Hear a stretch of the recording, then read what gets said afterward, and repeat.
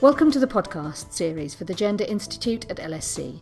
In today's podcast, we talk to School Professor of Law, Gender and Social Policy, Professor Nicola Lacey, about gender and the law, from discrimination to violence against women and children, the challenges around creating a more gender-equal judiciary and equal pay, and the Gender Inequality and Power Commission's efforts to tackle them.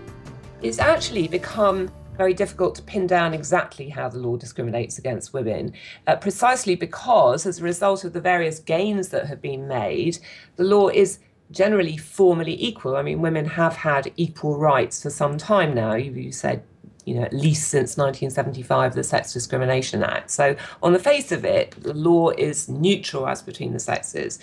But that is consistent with all sorts of very, very unequal outcomes. So the question is, what's the law doing wrong? And it's true that there is a non-discrimination norm in our law, but it only reaches to certain activities, things like work or the provision of services or housing. It doesn't reach in the private sphere, in the family.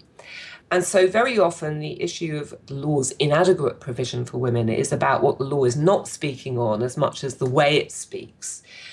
Then there is also, of course, the question of whether, even where the law is adequate, the question of whether they actually have access to justice, whether they have access to the legal remedies which are, in principle, available. Is it fair to say there's a slightly more subtle issue as well around the way the law thinks about women?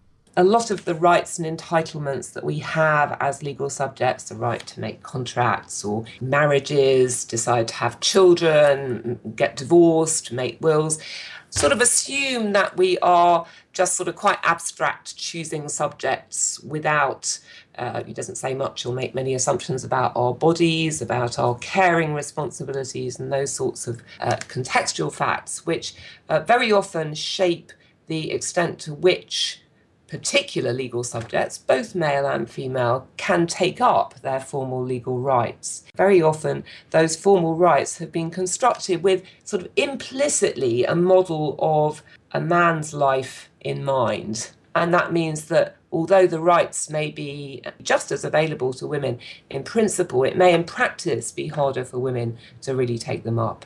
Now, violence against women, whether it's domestic abuse, rape, child sexual abuse, female genital mutilation, hugely in the news recently, widely reported on. What's the Commission looking to do here? We'll give details of the many reports that have been done, both in this country and internationally in other countries, to document the continuing violence against women and girls. Now, this is not really and honestly a problem about the law. The law, in principle, prohibits all these forms of violence. But the problem is that we know very well from all the reports that have been done that it can be very hard to get the law fully enforced. What about this whole question of the police not taking things seriously enough? I mean, fresh in everybody's minds is what's been going on in Rochdale, where the claims of young girls who'd been consistently sexually abused, simply were not taken seriously enough. Even where the police are taking it seriously, we know that there can be tremendous disincentives for the victims of domestic violence or sexual violence to take cases. And the vast majority of sexual violence in particular is perpetrated by people well known to the victim. And so if you report, you may well be reporting on your partner or the person who gets you work, if you're a sex worker, or somebody in your family. That is a very hard thing to see through, particularly when we bear in mind that the experience of being a witness can be a very, very unpleasant experience. You are typically the main or even the only witness. And so, in effect, it's your word against the defendants. The court cases get very, very rough, and they can be very distressing.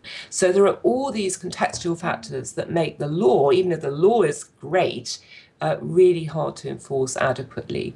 Now, the Commission's job is obviously to gather evidence, and that's, the event was part of that. But I wonder if there was any consensus that came out of the day on what more should be done, on how the law can better protect women from violence. It's very much agreed that there is still some way to go in terms of really getting the messages through to to every police station and also to every public prosecutor. That, I think, is probably the single most important thing. Nikki, let's talk a little bit now about women working in the law, because one of the Commission's main remits is to look at the representation of women in key areas of public life, of which the law is clearly one. What do we know about where we're at currently? If we look at people coming out of legal education, it's looking really good for women. Women are well over 50% now, and they tend to do very, very well in their legal education. If we zoom up to the other end of the system and look at the Supreme Court, we have one female Supreme Justice. She was the first. She's still the only one, several years after her appointment. If we look in the middle, we see a mixed picture. So if I just stick for the moment to the solicitor's side of the profession, which is obviously numerically by far the largest, we see well over 50% of women coming in at the beginning. But at each successive level, particularly when we're looking at the very big firms with, very well-paid work in the commercial sector, we see women, the proportion of women dropping at each stage. And when we get up to full partnership, we see a very much smaller group of women. Is it the same picture in the judiciary? In 2010, women had risen to just under half of people called to the bar. But if we then look at, the big step in a way towards becoming a higher judge for a barrister is to become a QC, a Queen's Counsel. And there's been a huge amount of work done on how we choose Queen's Counsel, why we get so few women. And a few years ago, the system was completely overhauled. One of my colleagues here at LSE, Michael Blackwell, has just done a study on the effects of the new QC rules, which he presented at the Commission panel. And really, depressingly, it's made very little difference. We still have only just over 10% of women QCs. What's the thinking about why that hasn't worked? In this country, traditionally, we've attached a great deal of importance to the experience of advocacy. Now, if you are a person, whether male or female, with caring responsibilities who actually wants to spend some time with your children or your elderly relatives or whoever, at the bar, it's actually one sort of quite convenient option is to do more of a so-called paperwork practice, an advisory practice, and not to be in court the whole time. It means you're not having to travel around quite so much, and the hours can be a bit easier to control. So it's an attractive career path for somebody with responsibilities or who, values their quality of life. But when it comes to applying for things like being a QC, then you have to give examples of the cases you've been in, you have to have references from judges, and of course you don't have that sort of network if you have been doing advisory work. So I think there are all sorts of subtle ways in which it's harder for women to tick the boxes, and it's actually a really good example of the way in which a system which is formally equal is actually sort of thinking about merit in a way that fits typically, on average, men's careers better than it fits women's. So what further evidence emerged on the day of the event? What were the key things to come out for the profession and for those with the responsibility for creating a fairer and more equal playing field for women? Well, I think it's actually a very complicated question, and we spent quite a lot of time discussing whether, for example, one way around this would be to open the judiciary more than it's open at the moment, to try to encourage more solicitors to come into the judiciary. Of course, it doesn't really pay the solicitors' firms who've invested a lot and have these very high-value employees. They don't really want them to disappear into the judiciary. So actually incentivizing firms to produce the pool for a more gender equal judiciary is really key to the quality of justice. It's very, very difficult to incentivize the profession to reorganize itself in that way, and I think that's a problem. What about the question of equal pay? It seems to be generally agreed that we've come quite a long way where it comes to having the laws in place to promote that, or is it not quite as simple as that? Again, we see a gap between the articulation of the law and its implementation. We see actually pretty close hourly wages for men and women up until the age of 30, and it does just look as though once men and women start having children, a gap starts to really open up quite dramatically. So why isn't the equal pay law and anti-discrimination law reaching that? Well, it's partly because equal pay law only covers certain kinds of employees, so it doesn't address people on very casualised or flexibilised forms of work.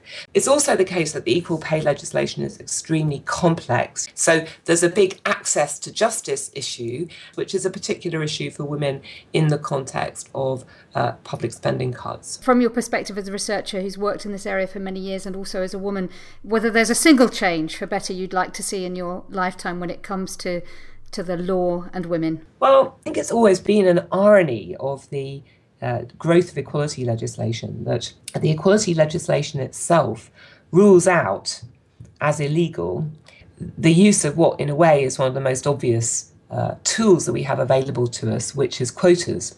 And we've seen that the Labour Party's use of all women shortlists has had a really dramatic effect on the representation of women. Now, quotas are a bit of a blunt tool, but I think we see with the Labour Party example that in areas where they are lawful, they can be quite effective. But in areas reached by the sex discrimination legislation, by the equality legislation, quotas are not lawful. So in a way, one of our tools is taken away precisely by our equality legislation. I think that having targets is sort of the next best thing. But of course, that means having the political will to want to have a target of greater gender equality. Nicola Lacey was talking to Chris Garrington following the Commission's event, Gender and Law. You can find out more about the work of the Commission at www.lsc.ac.uk/Gender Institute. And you can also follow us on Twitter @LSC Gender Tweet.